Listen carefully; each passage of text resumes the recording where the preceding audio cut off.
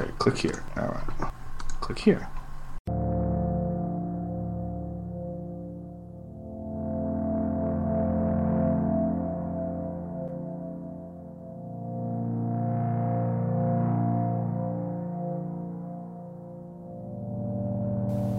This is really important for our culture, to understand where Christianity came from. And this is direct evidence. You can actually walk this path and come to this conclusion. You can know that Christianity was an invention of the Romans.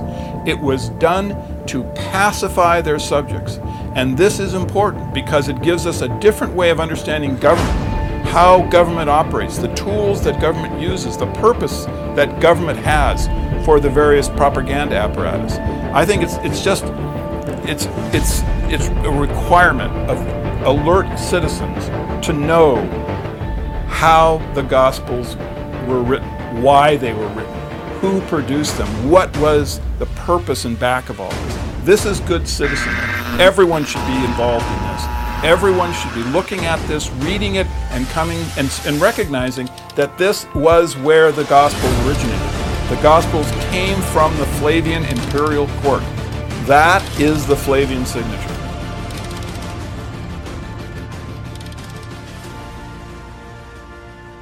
Okay, I'm going to be reading an article for you today entitled Romans Created Christianity. This was released to the public on September 30th, 2017, written by Roman Piso, P-I-S-O.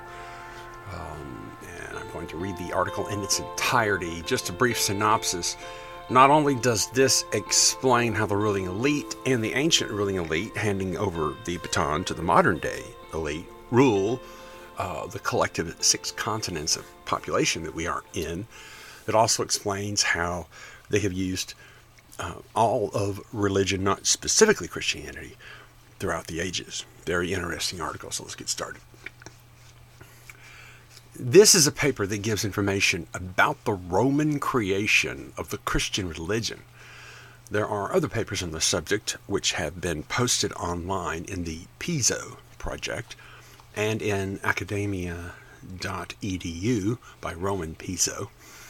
You may also do a search for the work of others who have also concluded that Christianity was created by Romans. Bear in mind that the work done by people outside of the inner circle may be incomplete or problematic. Those who have been or are inner circle members include Professor Bruno Bauer, Abelard Reuchlin, and Roman Piso. Being inner circle with regards to history and religion means viewing it with inside knowledge, whereas all others try to understand it by studying it from the outside looking in. Summary: certain Romans created Christianity during a time of war and as a part of that war. Therefore, motives and evidence remain within it. At the beginning of the 20th century, a main hypothesis within academia was the Roman creation of Christianity, headed by Oxford University and other students of earlier scholars who were founders of the field of biblical criticism. However, regardless of all that work that had been done and all of the scholars who had reached this conclusion and wrote about it, that information was successfully suppressed and virtually wiped out. Again, this was at one point and for some time the leading working hypothesis within academia, which began with people like Copernicus and Galileo and the invention of the printing press, which meant that it was more difficult for the church and other authorities to prevent or ban materials from circulating. What happened? Well, once Christian religious institutions realized what was happening, they began to open more religious colleges and universities, and B, began to recruit more religious people into academia. Also, C, the scholars that had been writing about their findings of a Roman authorship for the New Testament began dying off. And D, their work was being stolen, bought up, and otherwise destroyed. If a book contradicted any individual's religious belief, that is all the reason needed for the individual to destroy that book. Besides this, two world wars broke out. I'm gonna stop here for just a second and pause. Listener, click here, listener. Don't you enjoy listening to an article being read to you by an actual human with a beating heart rather than some robot on Gilligan's Island? I just thought I'd throw that in there. This took the attention away from what had already been discovered about a Roman authorship for the New Testament. Many books were destroyed, beginning even before World War I officially broke out, circa 1871 in Germany. What most people still do not realize is that World War I was the result of the rise of the Second Reich, or Holy Roman Empire in Germany, beginning in about 1871. Now let me stop again. Reich, R-E-I-C-H, simply means kingdom or government or set up authority of a group of people. So there you go on that. Because I know many of you are probably familiar with the term the Third Reich, which we're about to mention.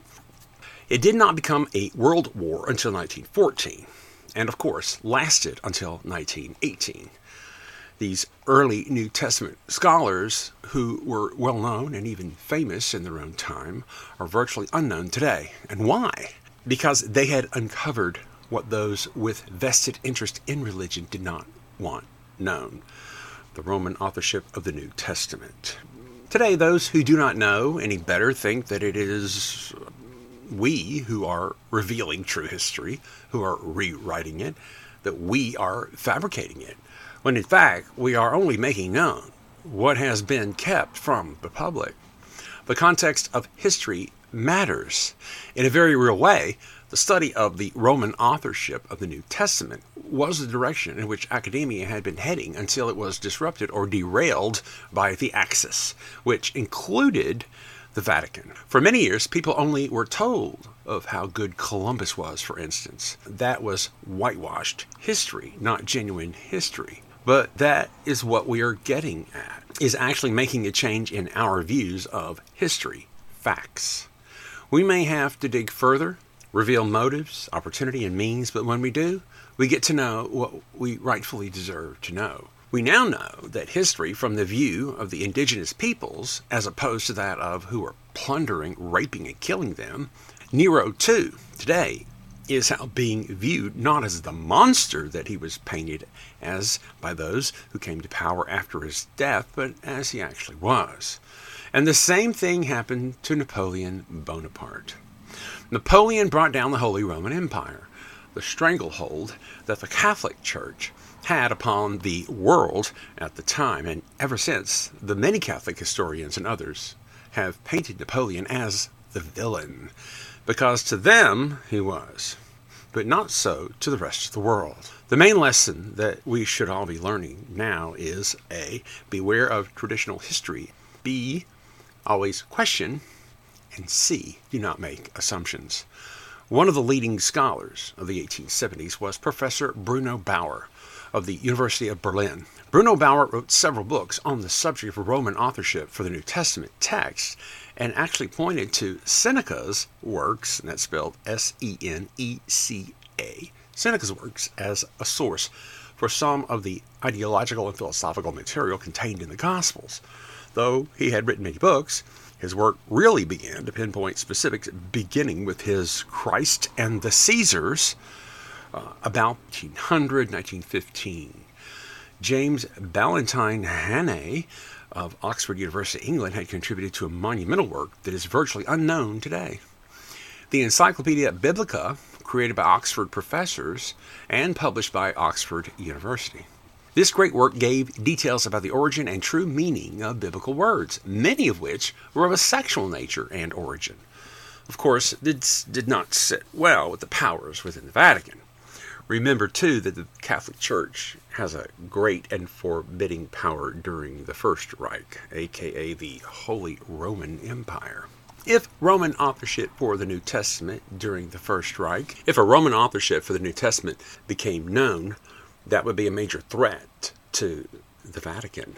Nor would it be tolerated that the true sexual nature of many biblical words become widely known. If that were to happen, there would be no putting the genie back in the bottle. What scholars and researchers in general still do not realize or understand is that history did not happen in the context in which it has been studied within academia. it as an inside job. What I mean by that is that royals were in control, and it was royals who wrote the histories. They created facades and illusions. They told lies and disguised the truth. We have been slowly learning that as the truth in history has been revealing itself through our discovery of whitewashed history, it has taken a great deal of time and trouble for me to make the progress that I have and to find out these things that I have. Let me interject here for the listener. The I in this statement is the author of this article, Roman Piso, just to reiterate. And this is why the information that I share with you is of so much importance. There have been down through history two main, quote, races, unquote, the royals and non-royals. Within royalty, there was rank, and in rank was privilege.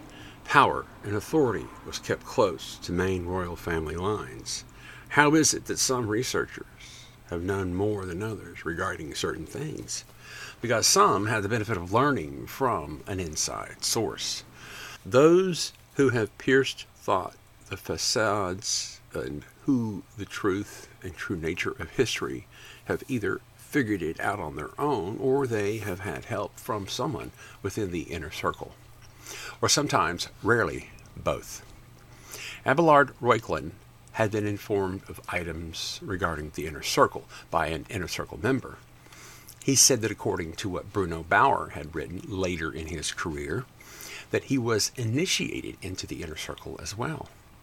And I, myself, again, Roman Piso, the person who wrote this article, am a member of the inner circle. It is through my work that I have gained inner circle knowledge, as well as through family archives that were left to me. My inner circle cousins also shared with me. We exchanged information which was left to them within their own family archives. My inner circle cousins and I share the same common ancestry from royalty and from those royal connections back to Arius Calpurnius Piso, the main creator of Christianity.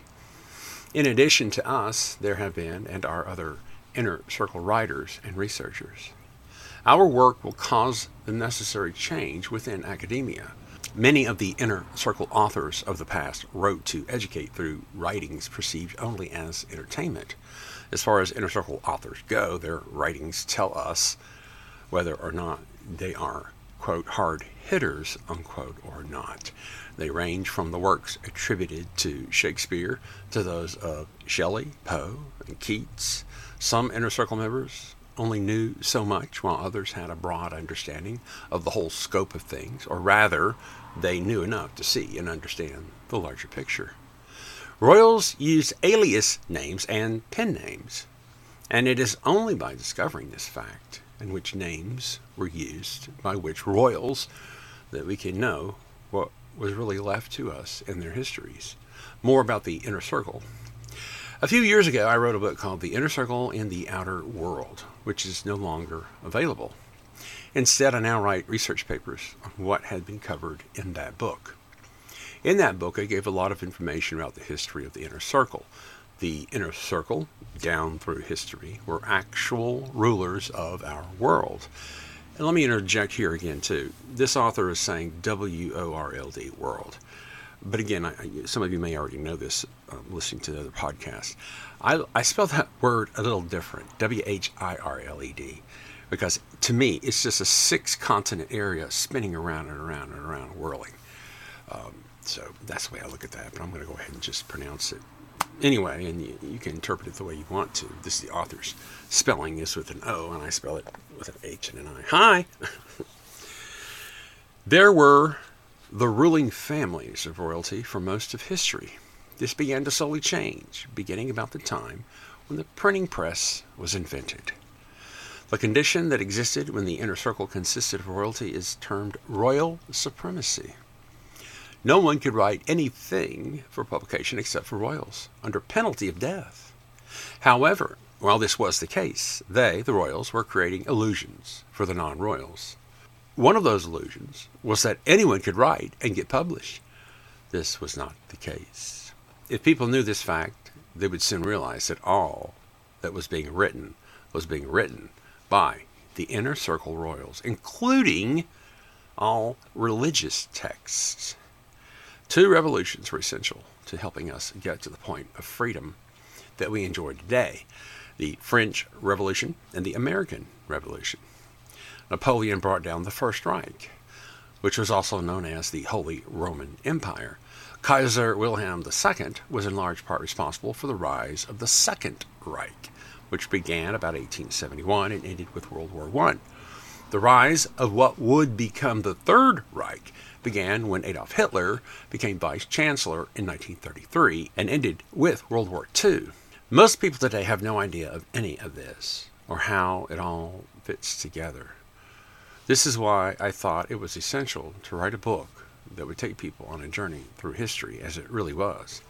In my book, The Inner Circle in the Outer World, I gave a lot of information about the Inner Circle and their view of the rest of the world.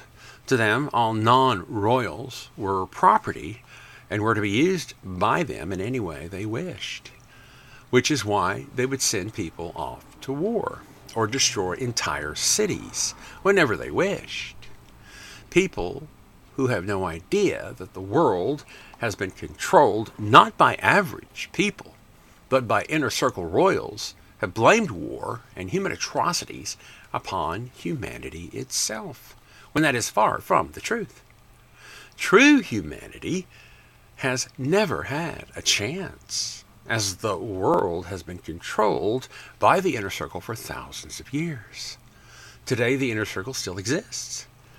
But though they are descendants of the royals who had once ruled, they no longer derive their power from inherited titles, but from knowledge and wealth. I'm going to repeat that sentence. It's very important. I think it's the crux of this article.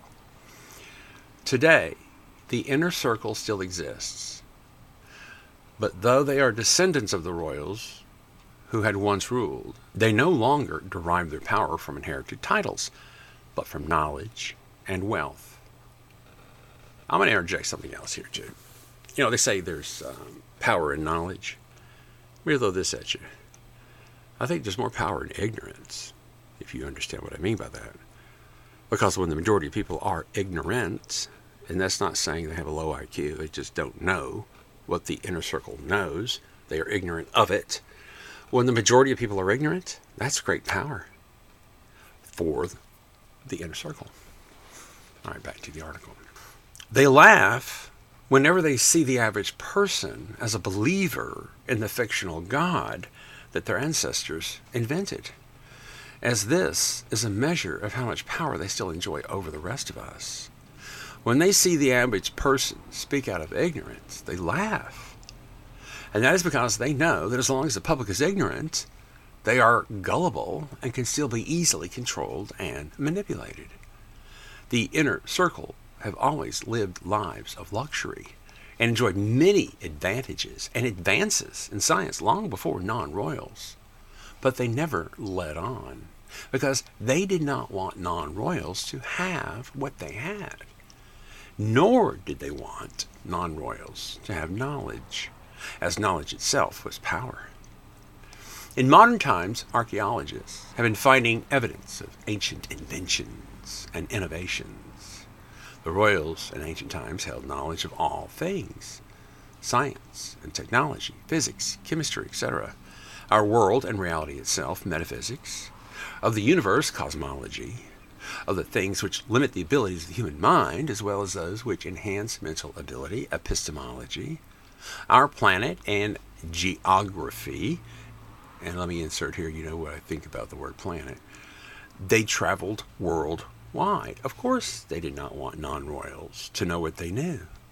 Thus, they never wrote publicly about all that they knew or had access to, at least not in a clear, forthright manner.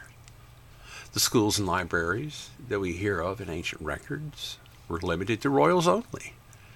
The only time they allowed non-royals into, quote, schools, unquote, was for the purpose of indoctrination, not to teach them what the royals knew. Royals had their own places of learning and training. Kings from all over would send their sons to learn at the Druidic colleges. Druidic, D-R-U-I-D-I-C. Eruidic, for thousands of years, up until the Romans invaded and stole their books, knowledge, and innovations.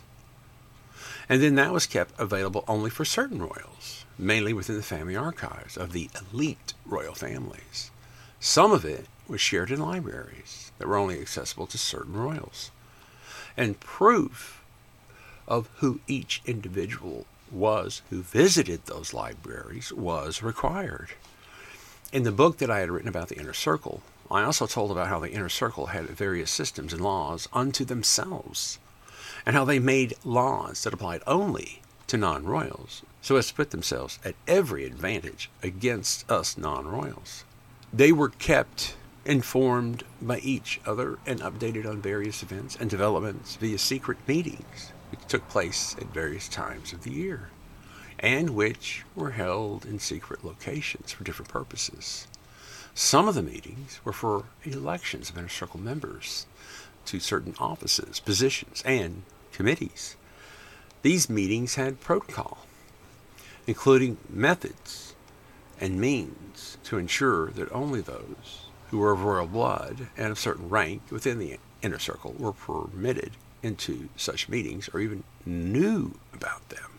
If a non-Inner Circle member were ever caught trying to attend an Inner Circle meeting, they would be exposed and dealt with, usually by the death of the individual after a long session of torture to get as much information from that individual so that they could also kill anyone else who might know about their meetings. So they wanted to know who that individual's family and friends were so that they could be killed as well. There have always been certain publications that were published and distributed only for the elite members of the Inner Circle, such as newsletters, periodicals, newspapers, magazines, books, etc., and of which those outside the Inner Circle have never seen or heard of. Back in the first century Roman Empire, they had newspapers, for instance, but the non-royal public did not have them. Only the elite royals did. Some of the publications had names or titles like Novus Ordo, Triple O, The Insider, and Mammon, spelled M-A-M-M-I-N. In ancient times, the Inner Circle had newspapers which were printed using various methods, of which were produced using materials which could easily be destroyed once the run of the publication was finished. They used wood-cut blocks, for instance, which once they were finished using were tossed into a fire to destroy any evidence of them. They also used baked clay rollers and their own kind of ink, some of which was obtained from sources in the sea. They also engraved wax blocks, which after use were simply melted and used over again. The descendants of the Inner Circle of old still rule our world. They are the few who rule our world. They are now known as the oligarchy, and that word Oligarchy, and are but a small portion of those referred to as the 1%. For more about the Inner Circle, the royal family lines, as well as the truth about history and religion, read my research papers, and you can find them posted in the following sites: the Piso Project, the Roman Piso Papers. Notes: those who taught royals, such as the Druidic priests, quote-unquote, were not religious. They taught kings and sons of kings how to use religion to control and manipulate the masses better. Remember at the beginning of the article, let me insert here, I told you that we're going to be discussing exactly how to use all of religion to control everyone, not just Christianity. Well, this is where we're going to be talking about it. Back to the article. They could not openly write about such colleges, nor could they allow non-royals to know they were not religious orders or sects, S-E-C-T-S, as that would be giving away the game, so to speak. The same thing went for the Pharisees, and that's spelled P-H-A-R-I-S-E-E-S, who would teach not only their own people, but also others who were non-royals in their schools. The Pharisees had to exist as a religious sect superficially, as they lived in lands which were under the rule of other royals who dictated the terms that they have to live by. The leaders of the Pharisees and their partner sect, the scribes, were of royal blood themselves, but they wanted to see the time come when the world would be a better place, and they fought to try to bring that change to the world. Unfortunately, they lost, and the creators and promoters of Christianity won. As I said above, the Druidic priests were not religious. The term priest, quote unquote, to the inner circle meant that they were knowledgeable about religion, not that they believed it. And every part of the creation of Christianity, the individuals who were involved in its creation were referred to as, quote, Christians. Again, that did not mean to inner circle royals that they were Christian believers. It only meant that they were pro-Christianity, mainly by participating in its creation and or promotion in some way. This is also why stories were created about Seneca possibly being a Christian, and about the New Testament, quote, Paul, unquote, having been a Jew who hated Christians, only to become one himself. Seneca was one of the original participants in the college or committee to create a new religion, parentheses, which was at Tiberias, and which was initiated under the Emperor Tiberius, in parentheses. Let me interject here. Ever heard of a character named James Tiberius Kirk, captain of the Enterprise or Star Trek? Tiberius, yeah, that's his middle name. Kirk. Kirk is a old Scottish term for church. James, I mean, you can take that wherever you want to, 1611 or not. Okay, back to the article. Seneca had been the author of the prototype document, which would later become the Gospel, quote, Mark, unquote, named so because Seneca was a descendant of, wait for it, Mark, Anthony. Many of the ideological concepts that were used in the Gospels were written about by Seneca in his writings, something that was noticed by a few people, including Professor Bruno Bauer, who write about that in his book, the one I mentioned earlier, and this is the German version of it, Christus und die Kaiserin, Christ and the Caesars, 1877. Seneca also made it known that his partner in gospel prototype writing was Lucius Calpurnius Piso. In his writings as Seneca, he dedicated and spoke about his friend Lucilius, spelled Lucilius. That was Lucius Piso. And those of the inner circle knew that because they knew how alias names were created and used to indicate that certain individuals were being spoken of. The creation of the Lucilius comes from Lucius Piso's names, a combination of Lucius and Caesenius, spelled C-A-E-S, like the word Caesar, E-N-N-I-U-S. I have discussed the names used by the Piso family in other writings. The Pisos within the inner circle of the time were known as the Little Caesars. Pizza. Don't you love that, you know? Oh, boy. Give me those hot pepper shakes to go with that one. Pizza. Little Caesars, and the name Caecilius was used to demonstrate that. The name Caecilius, like other alias names, was disguised by changing the N's for L's. There were certain letters which the royals could exchange according to a formula they had used for creating alias names. The S-E-N-N-I-U-S portion of that name would then become C-I-L-I-U-S/S-I-L-I-U-S. S exchanges for C, and double letters may also be exchanged into single letters in these alias names. And a more well-known example is the exchange of G and C, particularly in the name Gaius or Caius.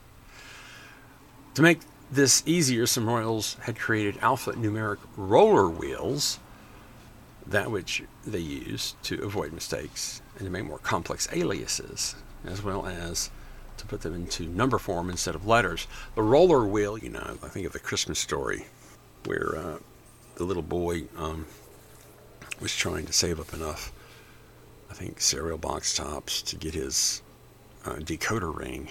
Is it Little Orphan Annie? Decoder ring. She's almost there. My fingers flew. My mind was a steel trap. Every pore vibrated. It was almost clear. Yes, yes, yes, yes. Be sure to drink your Ovaltine. Anyways, it's one of those type of things. It's a device that they could all standardize and use to understand the letters, which ones were which. Anyway, back to the article. This is why it is important to know that ancient royals used alias names, and this is the only way to read those ancient texts the royal authors themselves did. The use of these alphanumeric changes or letter/number exchanges to disguise names and create aliases was a part of the royal language, which, as explained in other papers, was a language within language that was used and known only to royalty. See my work regarding the royal language. A few words about the royal language, a language within a language. Okay, back to the article. References, see my paper, Napoleon Bonaparte and the Holy Roman Empire. I think I read that one to you guys as a podcast. I'm not going to put the URL there. I'll put it in the show notes. Okay, so back to the article. They are not complete lists, but are supplied here as evidence. And to help with further research, the oligarchy of today, which is a fraction of the 1% who own and control our world, are descendants of the royals who were in control of the world in the past. They were all the inner circle. Not all the inner circle were bad guys who were lying to us. The leaders of the Jews, for example, were writing within their Talmud and commentaries information to help us uncover what had been covered up by the rest of the inner circle. Those leaders of the Jews had fought on behalf of humanity to free us from the grip of those ancient royals who had control over our world, but of course they lost that war. The reason that those ancient Jewish leaders knew what they did is because they were likewise of royal blood. But they know what was being done by other royals was not right, and they wanted to free us from their control of our world. Of the sects of Jews, that's S-E-C-T-S, of Jews in the first century, B.C. and C.E., it was the Pharisees, with an assistance from the scribes. The scribes were a sect of Jews, which were formerly known as the Essenes. That's spelled E-S-S-E-N-E-S. They changed from Essenes to scribes in about 6th century C.E. The leaders of the Pharisees were first at war with the leaders of the Sadducees. That's S-A-D-D-U-C-E-E-S. And when they had virtually won that war, Sadducean leadership asked Rome to step in. That was when the war for the Pharisees and scribes was broadened to include certain Roman leaders and aristocracy. Read my other papers to learn more about this. The Jewish religion itself was created by ancient royalty. Certain branches of royalty were creators of organized religion. They are referred to as the biblical dynasty. Understanding the oligarchy, an article again I'll put in the show notes, the hypertext link. Another one entitled Oligarchy and Ancient Genealogies, and also Napoleon Bonaparte and the Holy Roman Empire, Biblical Dynasty. All these articles he's mentioning here I'll put in the show notes as links that you can go to. There was a sect of Jews in the first century who were like secular humanists. They were fighting for basic human rights and an end to slavery. They were the Pharisees. They were fighting the Romans who were creating Christianity. An article, What Happened at Masada. Also, I'll put that link in there. Christianity and the Caesars. All right, back to the article here. Have you ever wondered about and maybe tried to do research on your own about the Gnostic Gospels and other material that did not make it into the New Testament canon? Here's my research on it. He's got the Apocryphal New Testament. He says, was Pliny the Younger, the Roman author and friend of Emperor Trajan, and who was famous for asking Trajan what to do about Christians, also writing about St. Ignatius? Is this more evidence of the oligarchy, 1%? existing even in ancient times. Pliny the Younger as Saint Ignatius. There's an article link there. I'll put that in the show notes. Some of the easiest evidence regarding the Roman creation of Christianity for those who are just beginning to study this, the way we do in the New Classical Scholarship, is in examining the words of Pliny the Younger. Emperor Trajan and Pliny the Younger, mutual ancestry. There's an article on that. 2 of my forthcoming papers are very important as evidence of the Roman creation of Christianity. One of these papers is on the subject of the fabrication of Christian persecutions by Roman emperors. This can be shown by giving the descent of all Roman emperors from Antonius Pius onward, from Arius Piso, or his immediate family, the main creator of Christianity, and the other paper will show the direct descent of no less than 60 popes from Arius Calpurnius Piso. At this time, I have already posted the information giving the direct descent of at least 35 popes from Arius Piso. Scholar names and works and dates. He's got a link on there. Authors of Biblical Criticism, Bishop John William Colenso, born January 24, 1814. The Pentateuch examined by George Birdwood. Major General Forlong, Rivers of Life, James Valentine Hannay. Sex, Symbolism in Religion, James Valentine Hannay. Christianity, the Sources of Its Teachings and Symbolism, 1913, James Valentine Hannay. Bible Folklore, a series of 6 volumes. All right, all these books, again, I'm going to stop here because it's getting a little annoying, and I'm just going to post them in the show notes. You can see why I'm not reading them. There's just a whole bunch of them. There's different places. These are resource launch marks that you can query and find out more details on your own time. Some of this is in different languages. I see Arabic written in here. I see Hebrew. I see Russian, Chinese script in here. So it's like all these different languages. I'll post all of this for you. Korean there I see.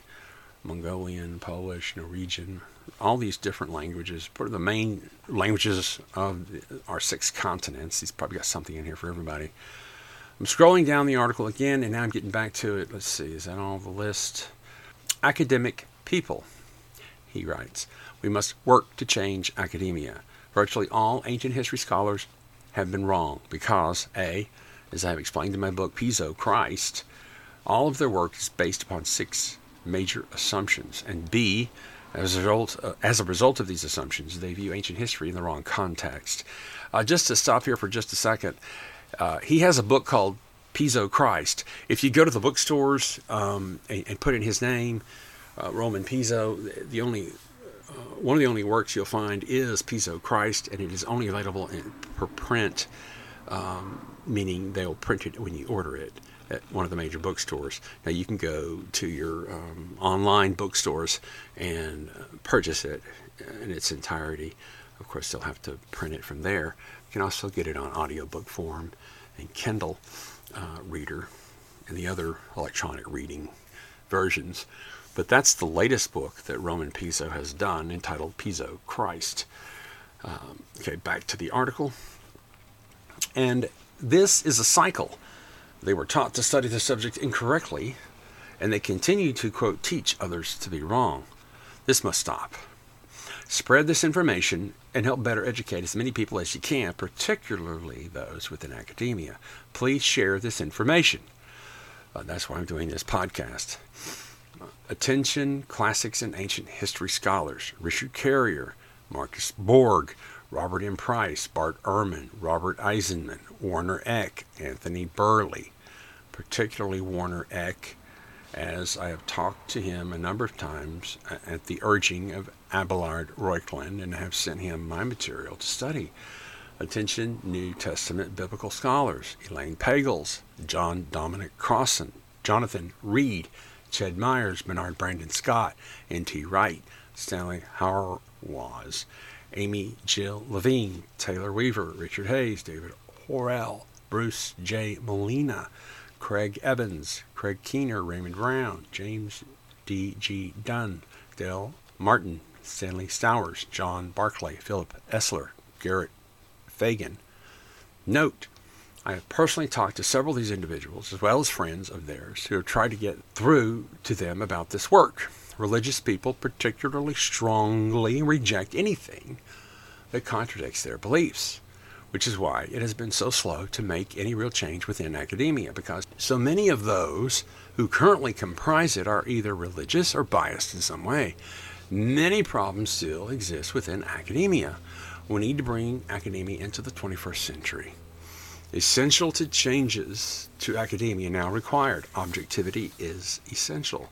And there's an article here about that that he's got at his academia.edu website. One thing about this, where I got this article to interject, is I purchased a yearly subscription to download as many of these articles as I wanted to. You're going to find that it's going to be an option for yourself at academia.edu to download them. Of course, they have an app to make it easier to read them. And there's different price points. You can purchase even as a research student, postdoc or whatever. So look into that and see if you're interested in getting a whole lot of articles. This is just one I'm reading right now in this podcast. So as you can see, this religion thing's been around for a while. And it's been handed to us. If you can't control the opposition, just, what the heck, lead it yourself. And all of religion has been a led oppositional topic given to us, as you can see now, for thousands of years. When you think you've got a good bead on things, in actuality, they're laughing at you because you just don't know the whole truth about it all. So I thank you for tuning in. If you'd like more information about this, again, see the show notes. I'll have the links in there, the long list, his glossary, and all the different articles he's got. If you know anybody in academia, pass on the podcast to them. The Roman Invention of Christianity, I think, is a title I'll be going with. And if you'd like to support this podcast with me, Art Stimmel, click here, Hearing Not the Herd. You can do so by sending us a donation via the PayPal link. The email connection is click here, that's spelled HEAR, podcast at protonmail.com. Appreciate that. Help us with the airtime. Not here to make $1 billion again. I'm just here to get this information across. This podcast really, it just started as a hobby for me. And I really didn't care if there's any listeners or not. Now, over the last, I'm going to say about 6 or 7 years I've been doing this podcast, there have been many different listeners. Many people have tuned in. Very few people have commented. And I think that's just evidence of the ghost banning. The information that I cover is pretty damning to the controlling royalty elites.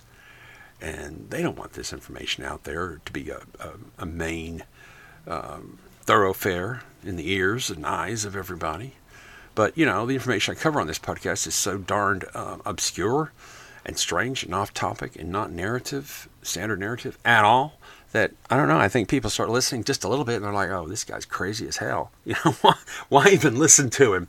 But, that's okay. Some of you are not that way. Some of you really are hungry and want to know, Even though there may not be a damn thing we can do about it, it's still good to know what the lining in your prison cage stands for.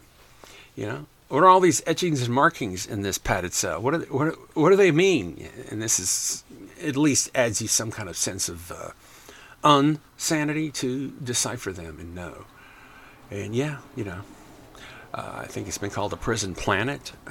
I might go more with prison puddle, because of course the earth goes on forever in every direction, kind of like the way I'm talking right now. I'm going on forever. But anyway, so I'll wrap this up. Thank you for tuning in to Click Here, Hearing Not the Herd. We'll catch you next time. Enjoy the podcast. Share it with everybody you can. Have a great morning, day, or evening. It sounds like the Truman Show. Anyway, we'll see you next time. Roman Piso family wrote the New Testament, invented Jesus. We Jews and C.G. Hirsch leaders have known since the beginning of Christianity that it was synthesized by the Roman Piso family for the purpose of maintaining control over the masses and to placate slaves. The New Testament, the Church, and Christianity were all the creation of the Calpurnius Piso family, who were Roman aristocrats. The New Testament and all the characters in it are all fictional. Jesus, all the Josephs, all the Marys, all the disciples, apostles, Paul, and John the Baptist are all fictional. The Pisos created the story and the characters. They tied the story into a specific time and place in history, and they connected it with some peripheral actual people, such as the Herods, Gamaliel, the Roman procurators, etc.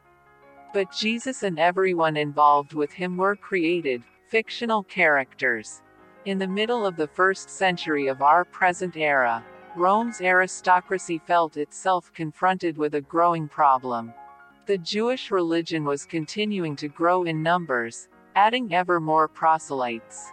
Jews numbered more than 8 million, and were 10% of the population of the empire and 20% of that portion living east of Rome. Approximately half or more of the Jews lived outside Palestine, of which many were descended from proselytes. See, however, Judaism's ethics and morality were incompatible with the hallowed Roman institution of slavery on which the aristocracy fed, lived and ruled. They feared that Judaism would become the chief religion of the empire.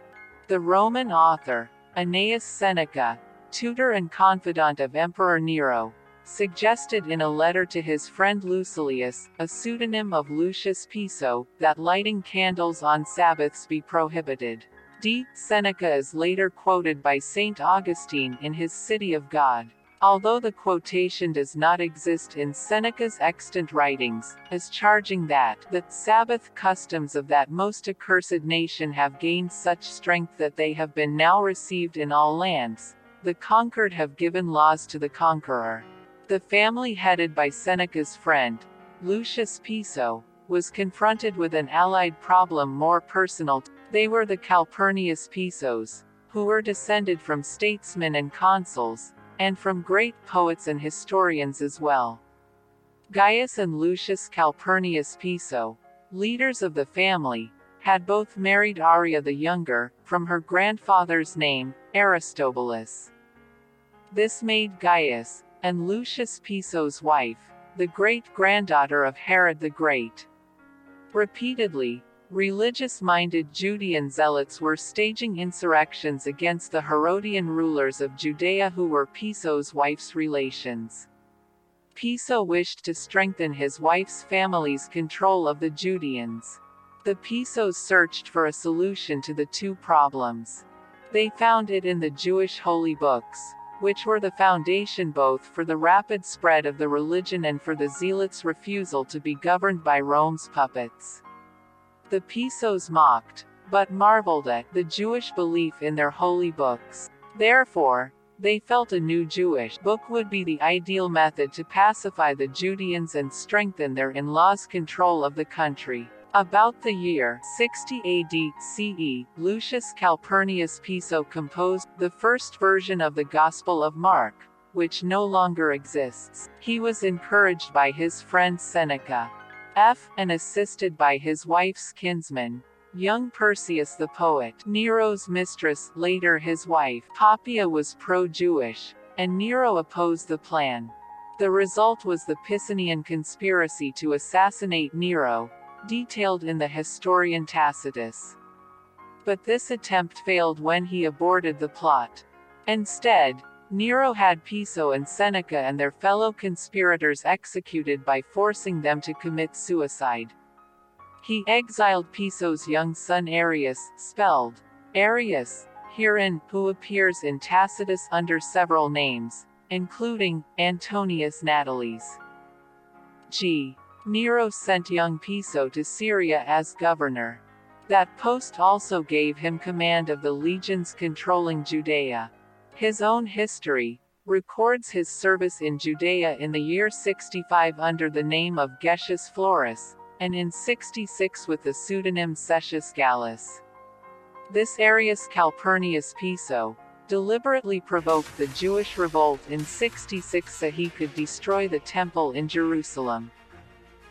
For the Jews were unwilling to accept his father's story and thereby become pacified by it as it was intended. However, his 12th legion was caught by the zealots in the pass of Beth Horon and almost lost. Nero's reaction was to exile him instead to Pannonia, to command a legion there, and to send Licinius Mucinus to serve in Syria, and Vespasian to Judea to put down the Jewish revolt. Then in 68, Nero was assassinated by his own slave Epaphroditus, who unknown to his master was young Piso's lackey. Galba became emperor and named Piso's cousin, Licinianus Piso, as his intended successor, but Galba in turn was soon overthrown by Otho. Otho was then overthrown by Vitellius, at which point Piso and his friends began to flock together against the latter. The Pisos, Mucinus, and Tiberius Alexander all joined ranks behind Vespasian to seek to overthrow Vitellius. They were joined by Frontinus and Agricola. Arrius Calpurnius Piso was still commanding the 7th Legion in Pannonia, Austria, Hungary, and Vespasian sent him, now appearing in Tacitus with the name Marcus Antonius Primus, south across the Alps to overthrow Vitellius. Meanwhile, the main body of Vespasian's legions marched overland under Mucinus from the east towards Rome. Piso succeeded in defeating Vitellius' army and secured Rome for Vespasian. Mucinus arrived and promptly sent him to Judea to help Titus at the siege of Jerusalem. He did so, and in 70 they assaulted the city, then the temple, burned it, slaughtered many thousands, sent thousands more to slavery and gladiatorial combat and death. Then, Arrius Calpurnius Piso wrote in sequence the following: Gospel of Matthew, 70-75 CE, Gospel of Mark, 75-80 CE, Gospel of Luke, 85-90 CE. With help of Pliny the Younger, in the Gospel story he inserted himself by playing the role of not only Jesus, but of all the Josephs as well. He particularly enjoyed assuming the identity of Joseph. Wishing to create a Jewish hero, a savior, in fictional form, he, and his father before him, felt the identity of a second Joseph secretly, but very aptly fit them. For their name Piso had the same 4 letters, rearranged as the 4 Hebrew letters, Yud Vav Samek Fe, which in that language spelled the name Joseph. Thus they saw themselves as the new Joseph. That is why so much of the story of Joseph in Egypt is secretly redone and inserted the gospel story of Jesus. Tacitus, Vespasian relied on Piso because he was grandson of his own brother. Vespasian's brother, T. Flavius Sabinus, had married Arria Sr., who was Piso's maternal grandmother. Piso's identity is thus also a Flavian, is decipherable from the appearance in the Flavian family line of L. Caecilius Paetus. Townend, Gavin, Some Flavian Connections, Journal of Roman Studies Li 54, 62, 1961. That was an alias, like Thrasea of Piso's father, L. Calpurnius Piso. See page 20 supra, wherein Piso himself also is mentioned as a Caecilius Paetus. That is the true reason Piso used the literary pseudonym of Flavius. It was not because of his alleged but untrue and hardly necessary adoption by Emperor Flavius Vespasian. He was in fact a Flavian. Piso humorously used the 3 basic consonants of the Flavian Sabinus name, SBN, in revised sequences for some of his fictional literary identities. Barnabas, who appears in Acts 4:36 and there specifically stated as another name of a Joseph, Josephus. Banos in Vita 11, the mirror image of John the Baptist. The same device of rearranging consonants was used in recreating Afranius Burrus, the friend of Seneca. Tacitus, Annals 13:14, and therefore of Lucius Piso. He was Nero's praetorian prefect, and then several years before Seneca's death was himself a victim of the emperor. Burrus reappears as Barabbas, the fictional brigand in Matthew 27:16. Tacitus. The realization that Marcus Antonius Primus was a pseudonym of Arrius Calpurnius Piso is based on these factors. 1. The name in Pliny's letters under which Piso is the latter's wife's grandfather is Arrius Antoninus. 2. According to Suetonius, Lives of the Caesars, Book 425. Emperor Caius Caligula appropriated Gaius Piso's wife at Piso's marriage. That would have been about the year 36, the year before Arius' birth. Caligula is known to have been a descendant of Mark Antony, Marcus Antonius. Seemingly, Suetonius was teasing at the questioned paternity of Piso's alter ego creation. 3. Tacitus' caustic description of Marcus Antonius Primus remind one of Piso. 4. The idea to call Piso Antonius Primus was his own. It was Piso himself in his Jewish War 495 who first detailed Antonius Primus' campaign for Vespasian against Vitellius. Also Josephus inserts Antonius himself as a centurion who dies at the capture of Jotapata, Jewish War 333. 5. Marcus Antonius Primus' colleague in the campaign against Vitellius is named Arrius Verus, Tacitus, Histories 3:6. This is yet another alter ego of Piso himself. In the mid-50s CE, while in his late teens, young Piso was a prefect of a cohort of legionnaires in the campaign against Vologeses, king of Armenia, serving there in Tacitus, Annals 13:9, under the name of Arrius Verus. 6. His exploits as General Marcus Antonius Primus account for his absence from Judea in the years 67 to 69, between his defeat as Cestius Gallus and his reappearing to assist Titus as the siege of Jerusalem in 70. Rather than being Vespasian's prisoner in chains, he was his general, advancing on Rome in his behalf. Tacitus, Histories, 382-86. Also, the supreme authority was exercised by Antonius Primus. Tacitus, Histories, 4:2. Alexander the Great, of course Greeks, had moved into the East and had become the Hellenization of the East. So you get a clash of cultures, you get a clash of civilizations. The Semitic world clashes with the Hellenic world. In that context, the Jews rose up against the Hellenists and, to everyone's surprise, took control of Judea under the Maccabeans. But in order to do so, the Maccabeans had to take control of Judaism by force, and they had to take control of the temple by force, and they had to take control of the priesthood and the kingship by force. And they didn't have any legitimation to do this either. They had to legitimise themselves. In order to maintain control, I mean, it's one thing to take power, it's another matter to hold on to power.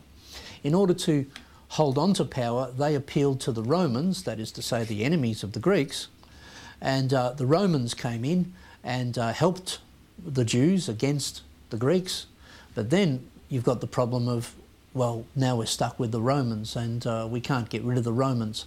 The Romans then proceed to install puppet priests and puppet kings and to take control of Judaism and the Jewish nationalist movement in that way.